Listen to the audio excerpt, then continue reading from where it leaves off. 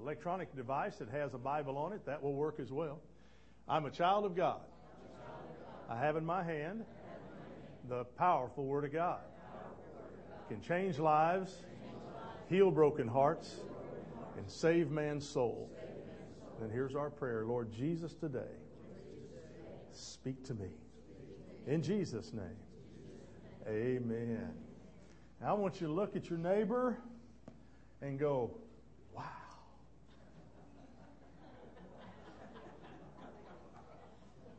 At least it put a smile on your face, didn't it? Okay. Lindsay's over here kissing people, so if you feel led, go ahead and kiss the cheek of the person next to you. If you don't feel led, then don't do it. Okay. All right. Oh, my goodness. It's been a good week. Has it been good for you? Every week's a good week. Depends on what you do with it. Amen? We're going to be in Revelation chapters 4 and 5 today. I want you to get there. Hold that in those Bibles you held up. And we want to talk today, as we continue in our series on spiritual disciplines, we want to talk today about worship. Michael Jackson, how many of you know that name? Talent. Whoa. Creative. Unbelievable. To this day, you hear the tunes that he made popular, and your body you just start, amen? I do. They're great. But when he passed away, there was a lot of fanfare, wasn't there? I mean, there was just wall-to-wall coverage of Michael Jackson's death and how and when and the funeral. And you'd have thought, if you didn't know him very well, that he must have been some hero here in America and in our culture. And yet, we have young men and women in harm's way in Afghanistan and Iraq and other parts of the world that really are truly our heroes, American heroes, that often go unnoticed. We live in an upside-down world where attention and adoration and hero worship seems to go to the pop stars and not the military heroes. You ever wondered why that is? Well, I believe it's because we live in a fallen world. We live in a fallen state. We are sinful creatures. And the natural tendency of humanity is to place value on those things which have no value and to devalue those things which are of real worth. It really started in the Garden of Eden when Adam and Eve gave more power and authority to Satan's words than God's words. That's where it started. And we've followed right along over the years. But nowhere is it truer than in the aspect of worship, as we're going to discover today. People around us, they pursue money, fame, pleasure, all that are temporary at best. And all the while, they neglect their souls. They neglect their relationship with God, which is an eternal issue. Many times, it's not just the people around us. We're guilty ourselves.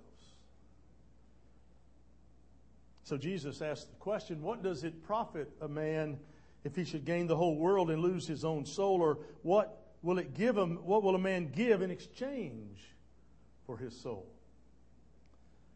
But to us, the gospel of Jesus has come. It transforms us, enables us to know God. It rescues us from the darkness of sin and opens our spiritual eyes. It enables us to see things from a true perspective, to see things that we don't see before, things as they really are. It gives us the ability to perceive the fallacy of this world's system and to value those things which have real worth. And that's not to say that we always avail ourselves of that ability, but once we've come into spiritual life, there is no longer any excuse for worshiping that which does not deserve our praise. In the New Testament, worship speaks to how we act, how we live our lives, especially in the presence of God. True worship is restricted to those who have come into a personal relationship with God through Jesus Christ. It's really important. It's impossible to cover every aspect of worship during our time this morning, so we're going to focus on just a few things in Revelation 4 and 5. We're not going to read both chapters. I'm going to just pull pieces out of there. But I want you to notice three things about worship this morning. First of all, worship is fundamentally theological. It's fundamentally theological. Those who know Him best worship Him most. Those who know Him best worship Him most. And it's impossible to worship God if you don't know who He is. I'll wait. Out of way. And the more we know Him, the more we embrace Him, the more we're able to worship Him. It's been said that you can worship God anywhere. How many of you believe that? Sure you can. You can worship Him anywhere. You can be in a boat on the lake. You can be in a tree stand in the winter. A tree stand not big enough for your bottom, waiting for Bambi to run by. Yeah, you can worship Him there. Doesn't make any sense to me why you'd want to, but you can. And, you can worship Him anywhere. Amen? But I guess the bigger question is, do we? In this scene that unfolds in Revelation chapter 4 and chapter 5, we see the elders and the angels who actually know God better than we do, maybe better than we ever will. They show a depth of their worship. And it's directly tied to their knowledge of who God is. And what it says to you and me is that we want to worship God better than we are now. And if we want to do that, we've got to be preoccupied with knowing God deeper. So many Christians stay stagnant at one level and never go deeper. Have you noticed that? Oh, I have. The longer you stay in a church as a pastor, you see the stagnation. Now, some would say, well, Pastor, that's your fault because you're not teaching us. Well, the last time I looked, I opened the Word of God more than once a week and throw it out there to you. But what I can't do is make you come and eat from the food of life and the bread of life. I can't make you do that. But we're always going to give you some food to eat. But how deep do you want to go? How deep do we want to go? Because it begins with the study of God's Word and developing that personal relationship with God. If you've been married more than 1 year, let me see your hands. All right. That is awesome. If you've been married more than 10 years, if you were at one time married more than 25 years, if you were married more than 34 years, I have to stop there because that's how long I've been married. Now, what happens in those relationships if we don't talk to each other? I don't raise my hand much anymore. Amen. See. If we don't talk to each other, if we don't deepen that relationship with each other, why you want to hang around? Cindy caught me off guard last night. I walked into the bedroom. She goes, I just want you to know that I love you. I thought, what'd I do? She goes, oh, we just don't tell each other enough. And she was right. So for the next few minutes, we just kept saying, we love you, I love you, I love you, I love you. And the dog finally said, oh, and crawled under the bed, It's getting pretty bad, I guess. But we need to tell people. We need to deepen that relationship, don't we? Far too many Christians see worship as a ritual or something we do on Sunday mornings with choirs, guitars, and music, when in reality, worship is about knowing God and responding personally to that knowledge. And for the record, worship is about God It is not about us. I'll wait for an amen. It is all about Him. That's one of the reasons it's so sad when people get all up in arms about the worship styles that we have. I'll tell you, you can have a pipe organ or a kazoo and still worship God. Because it's not about you or me. It's about Almighty God. Every bit of it. But listen to what the four living creatures say in verse 8 of chapter 4. Several theological statements they make here, but let's start with the first one. Holy, holy, holy is the Lord God. And I'll stop you right there. What are they saying about God? They're saying that He is holy, set apart, different, perfect, without sin. That's what they're saying. Holy, holy, holy is the Lord God. He's different. He's set aside. He's different from fallen man, fallen creation. He is perfect in every way. And then they speak to the rule of God. Look what they say. Holy, holy, holy is the Lord God, the Almighty. The Almighty. They sing their hymn of praise. They recognize the rule of God over all the creation. They have a view of God which sees Him for who He is, the Lord of lords and the King of kings.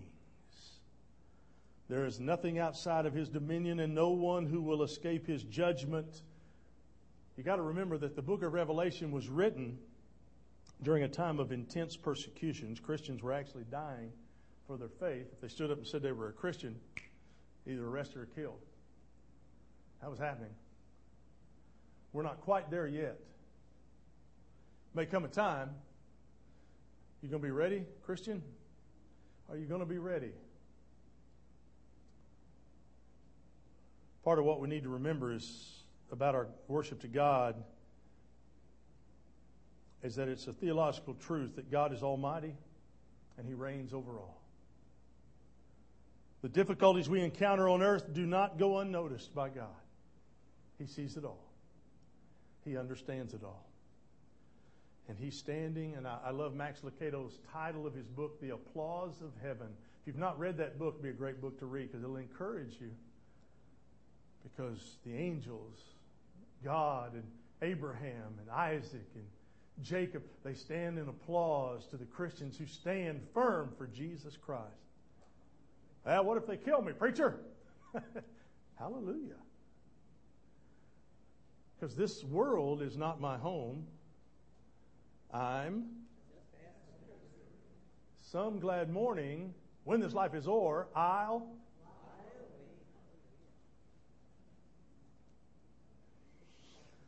Oh, I can't wait. I'm ready to go. These heavenly beings, they speak the truth about God and the rule of God. He is almighty, ruler of nature, ruler of us. But we also notice in that verse that they speak to His eternal nature. Holy, holy, holy is the Lord God the Almighty, who was and who is to come. Who was, who is, and who is to come. There has never been a time when He was not. He's always been. He does not change. He is as He was, and He will always be as He is and was. I don't know if that grammatically is correct, but there it is. Our God is eternal. So the emphasis of their worship is on the reality that God is holy, that He rules over the past, over the present, and hallelujah, over the future. You got nothing to worry about if you're in a relationship with Jesus Christ. You got nothing to worry about. Not a thing. Lay down at night, go to sleep, suck the paint off the ceiling, whatever you need to do when you're snoring while you're sleeping. It's okay. But then look at the last verse of chapter 4. The elders cast their crowns before Him. Look what it says. Worthy are You, O Lord, and God, to receive glory and honor and power. For You created all things, and because of Your will, they existed and were created. Woo! That's a deep theological thought and truth. And the nature of our worship, the elders are telling us that He alone is Creator. He alone is worthy of our praise and our adoration. You and I are not here by accident.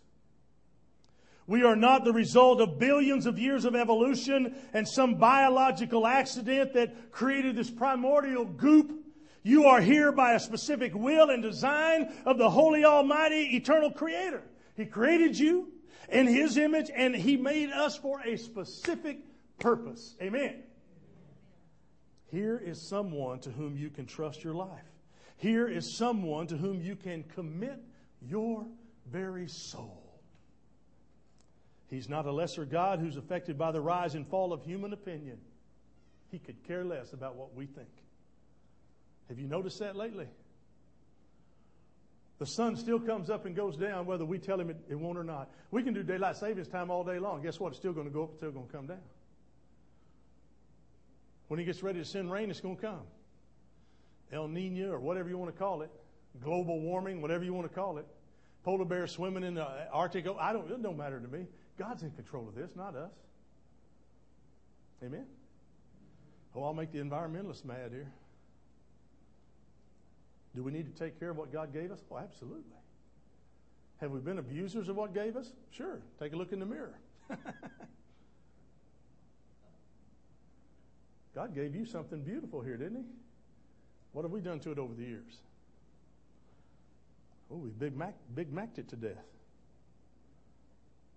Modern day Christianity, so much of it is superficial and centered on man rather than centered on God. Turn on the television. You'll hear preacher after preacher preaching a gospel that primarily promises temporal things rather than things eternal. Colossians chapter 3, verses 1 and 2 says this, "Therefore, if you have been raised up with Christ, keep seeking the things above, where Christ is, seated at the right hand of God. Set your mind on the things above, not on the things that are on earth." Quit thinking about stuff down here and start thinking about stuff in heaven. If we're going to spend an eternity with God, we ought to be thinking more about what's going on up there than what's going on down here. I'll wait for another one. There you go. These chapters, over and over, you will find not only do these creatures worship God, who is, but they also worship Him for what He's done. Look in chapter 5 and verse 9. "Worthy are you to take the book and to break its seals. For you were slain and purchased for God with your blood men from every tribe and tongue and people and nation." Jesus is worthy of our praise and our worship. Not because He is God, but because of what He has done. He shed His blood. He paid a price. Bought us eternity. And theology is not just knowing about the character of God, but it's also about the work of God. True worship praises the nature and the work of God and brings us to a more clear understanding of who it is that we're worshiping. If you want to cultivate the discipline of worship in your life, if you want your worship to be authentic, then you need to preoccupy with yourself with knowing God, with who He is and what He's done. And let me add that this knowledge is not based on how you feel or what somebody else says. It's based on the revelation of God through Scripture, and the more you know Him, the more you will be driven to worship Him. Those who know Him best worship Him most. Worship is theological. Secondly, worship is immensely practical. It involves something we do. Something we say, something we give. It involves action. Worship involves action. Something we should practice.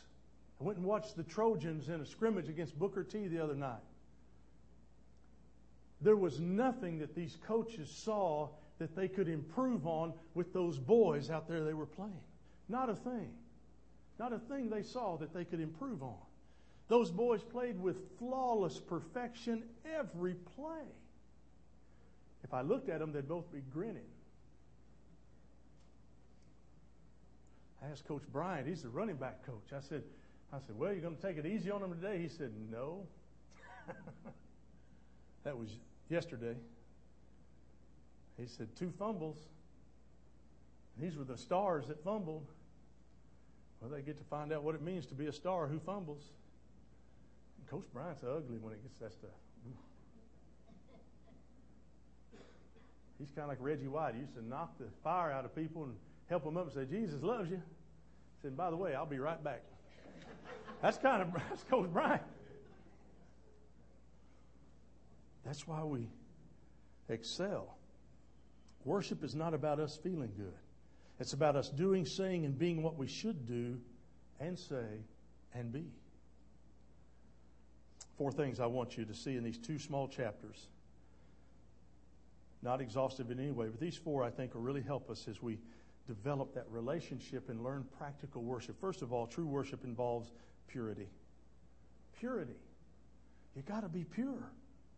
Worship in heaven is perfect because of the absence of sin. As I was reviewing this morning for the message, God grabbed my heart. I play music up here early on Sunday when I come to pray. And there was a certain song that came on that just grabbed my heart. And I literally fell to my knees to pray to God. Because I realized how unworthy I am to stand before you to preach this word. I'm unworthy. I'm unworthy to stand before you and claim anything about my walk with God. So I only have to call out to God. That's all I have. So I went to the cross and I put some things there, placed them right there. How about you? Maybe you need to do that. See, purity in our life is measured not in absolutes but in degrees. So while we are positionally pure in God's eyes, the condition of our lives is sometimes not always what it should be. The purer our lives, the more powerful our worship. The purer our lives, the more powerful our worship. And so when we come to worship God, we should examine ourselves, allow the Holy Spirit of God to examine our hearts to see if there is anything within us which would keep us from being able to worship. In fact, Jesus said, if you've got a problem with your brother, don't bring your offerings. Don't come to the table. Get it straightened out, then come. Oh, we don't spend any time doing that. We don't spend any time doing that. We just cavalierly just take the communion when it comes by. Well, it's I got to pass it on down. I don't want to. Here we go. It's cavalier. Why? Because we do it all the time. Well, maybe we shouldn't do it all the time. Well, it doesn't matter about the frequency. It matters about the condition of your heart while you're taking.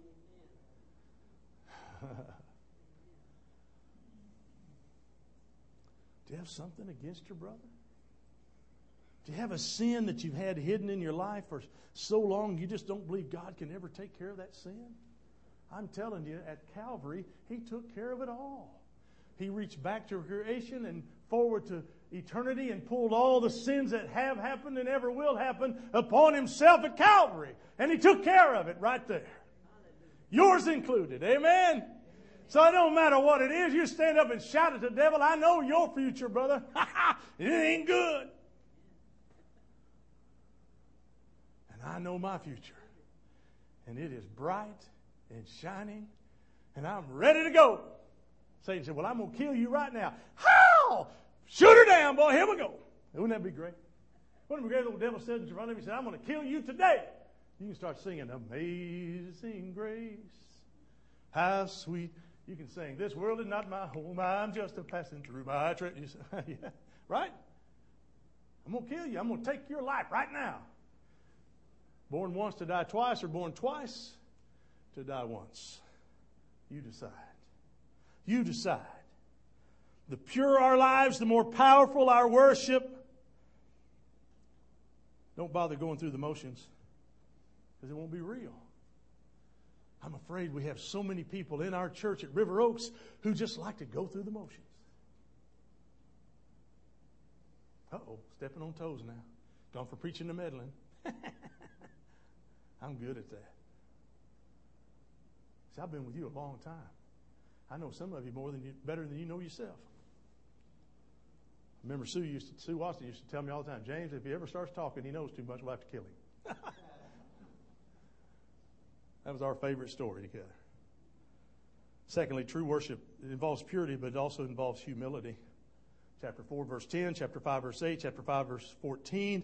The elders are seen falling down and worshiping. They are unworthy.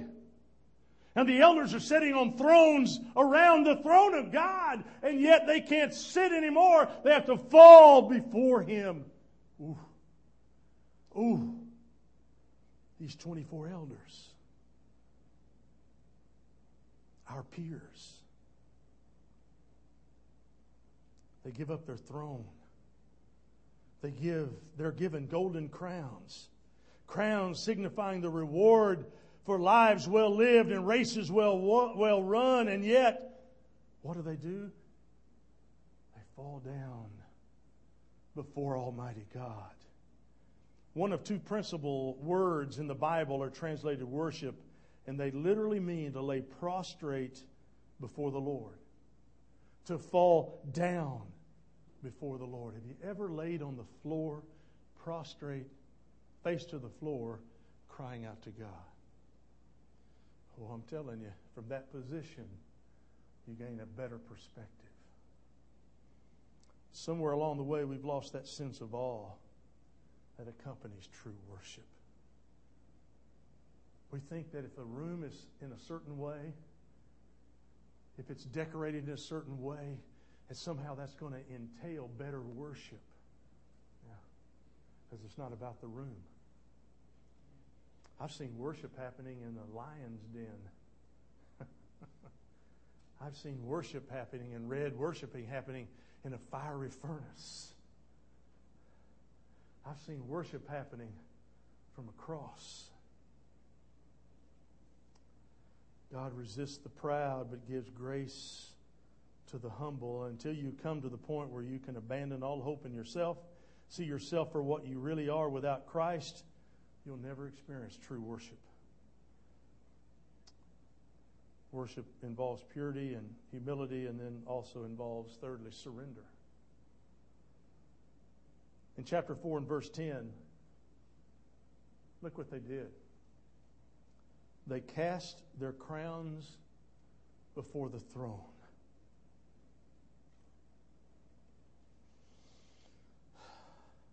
Worship involves sacrifice, and that's true, but surrender involves sacrifice. If somebody comes up with a gun and says, "You're under arrest," what do? Throw your hands up. Surrender.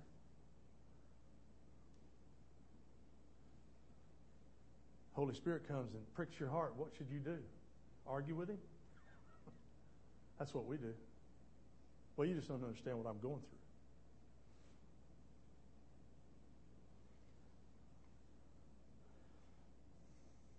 Worship involves absolute surrender. These crowns were rewards. And they were given these crowns based on their faithfulness. But notice, instead of holding on to those crowns and remaining on their thrones, they abandoned the throne, they cast the crown before His throne, and they laid prostrate before God. You can't come to worship with a stingy heart. You can't truly worship God unless you are willing to surrender everything you are and everything you have to Him. One of the reasons so many people never experience authentic worship is because they insist on holding back, keeping things from God which totally belong to Him. And I'm not talking about just material possessions. I'm talking about surrendering agendas, your future, your hopes, your reputation. It means trusting Him with your children, with your business, and with your time. Somebody in Sunday school mentioned that they passed by one of the Little League practice fields, and there was a Little League football team out there practicing on Sunday morning. Now, I don't know about you, but that kid doesn't need to practice on Sunday morning. He needs to be in church practicing holiness and righteousness. That'll get him a whole lot further than that football program will be. The chances are that he's going to sign a multi-million-dollar contract and make billions and billions of dollars is slim to none. It's amazing. Rodney Klein's the best pitcher that's ever been through Oklahoma, but he didn't get to sign a multi-million-dollar contract. But he coached against two kids that just did. $4 million and $5 million just to throw a baseball. What's up with that? What's up with that picture? And when we're having to fire teachers because we ain't got enough money, can't renew their contracts and we ain't got enough money. There's something wrong with that picture, isn't there? Boy. Fourthly, not only surrender, not only purity and surrender, but it also involves praise. Revelation 19 verses 4 and 5 says, "And the 24 elders and the 4 living creatures fell down and worshiped God who sits on the throne, and saying, Amen and Hallelujah. And a voice came from the throne saying, Give praise to our God, all you his bondservants, you who fear him, the small and the great." That old hymn, first stanza of that old hymn. Praise him, Jesus, our blessed Redeemer. Sing, O earth, his wonderful love proclaim. Hail him, highest archangels in glory. Strength and honor give to his holy name. Like a shepherd, Jesus will guard his children in his arms. He carries them all day long. Praise him, tell of his excellent greatness. Praise him, ever in joyful song. You can't sing that song without smiling a little bit, can you? Just kind of like this. When Phyllis starts doing what I call the Pentecostal fingers on that keyboard over there, you just got to start doing this. I know you do. I watch you. You're sitting out there going, Some of you close your eyes. My granddaughter and I love to do that while we're in a restaurant. There'll be a song come on, and boy, we start dancing. She gets her eyes closed, just as pure as it can be, man. And I love doing it. And Cindy's going, I just love it. I don't care. What's somebody going to do? Throw me out? I'd like to see them pick me up and throw me out. That'd be awesome. Oh, man. Chapter 5 and verse 9, they're singing a new song, it said. Singing a new song. Praise involves declaring the wonders and excellence of our God. And not just in the church building where everybody agrees. True worship happens outside this building. Outside in your everyday walk. Outside in everyday encounters with people that you see. That's where true worship is. Praise is a lifestyle, not an event. Worship is theological, it's practical. And thirdly, it is ultimately personal. Personal. It's not just something we do. It's who we are and how we live. Worship involves our everyday lives. Worship, especially in the sense of personal discipleship, is something each of us must do as individuals. Chapter 5 and verse 12. Listen to what the elders and the creatures say. Worthy is the Lamb that was slain to receive power and riches and wisdom and might and honor and glory and blessing. Why do you think they said that he is worthy to receive power? Does he not already possess all the power he needs? I mean, he's God. He's omnipotent. He's all powerful. So why would they give power to him? It has to do with the power of our lives. We have no power. Only his power in us do we have. They're saying worthy is the Lamb of all the power of our lives. We give power to him. And when we do that, we're saying that with all the power of our lives, with everything that we are, we're going to work to give him honor and glory and blessing because he deserves it. That's what the Apostle Paul said in Romans 12, 1 and 2, when he put, I appeal to you, therefore, brothers, by the mercies of God, to present your bodies a living sacrifice, holy and acceptable to God, which is your spiritual worship. Do not be conformed to this world, but be transformed by the renewal of your mind, that by testing you may discern what is the will of God, what is good and acceptable and perfect. Do you know what the problem is with a living sacrifice? It keeps crawling off the altar. That's the problem with a living sacrifice, is it keeps moving. God wants us to lay it all down, sacrifice it to him. Worship involves the way we live our lives.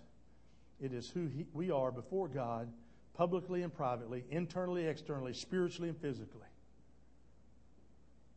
We're going to sing a different song for the invitation. Jeff, I want you to come. We're going to do a Revelation song for our invitation. So if you'll come, get ready for that. God prompted me this morning to just sing this song again because of the words of this song. We need to look at our worship. How's it working for you this morning, old Dr. Phil would say? How's your worship working for you? Going through the motions? Is there an authentic connection between you and God? As you come before His throne, what are you worshiping? Whatever preoccupies the majority of your time is what you worship. And it's really just that simple. Jeff's getting ready. I want you to pray with me, would you? Father, I just ask you this, in this quietness of this moment, in the quietness of this moment, would you do a work in us?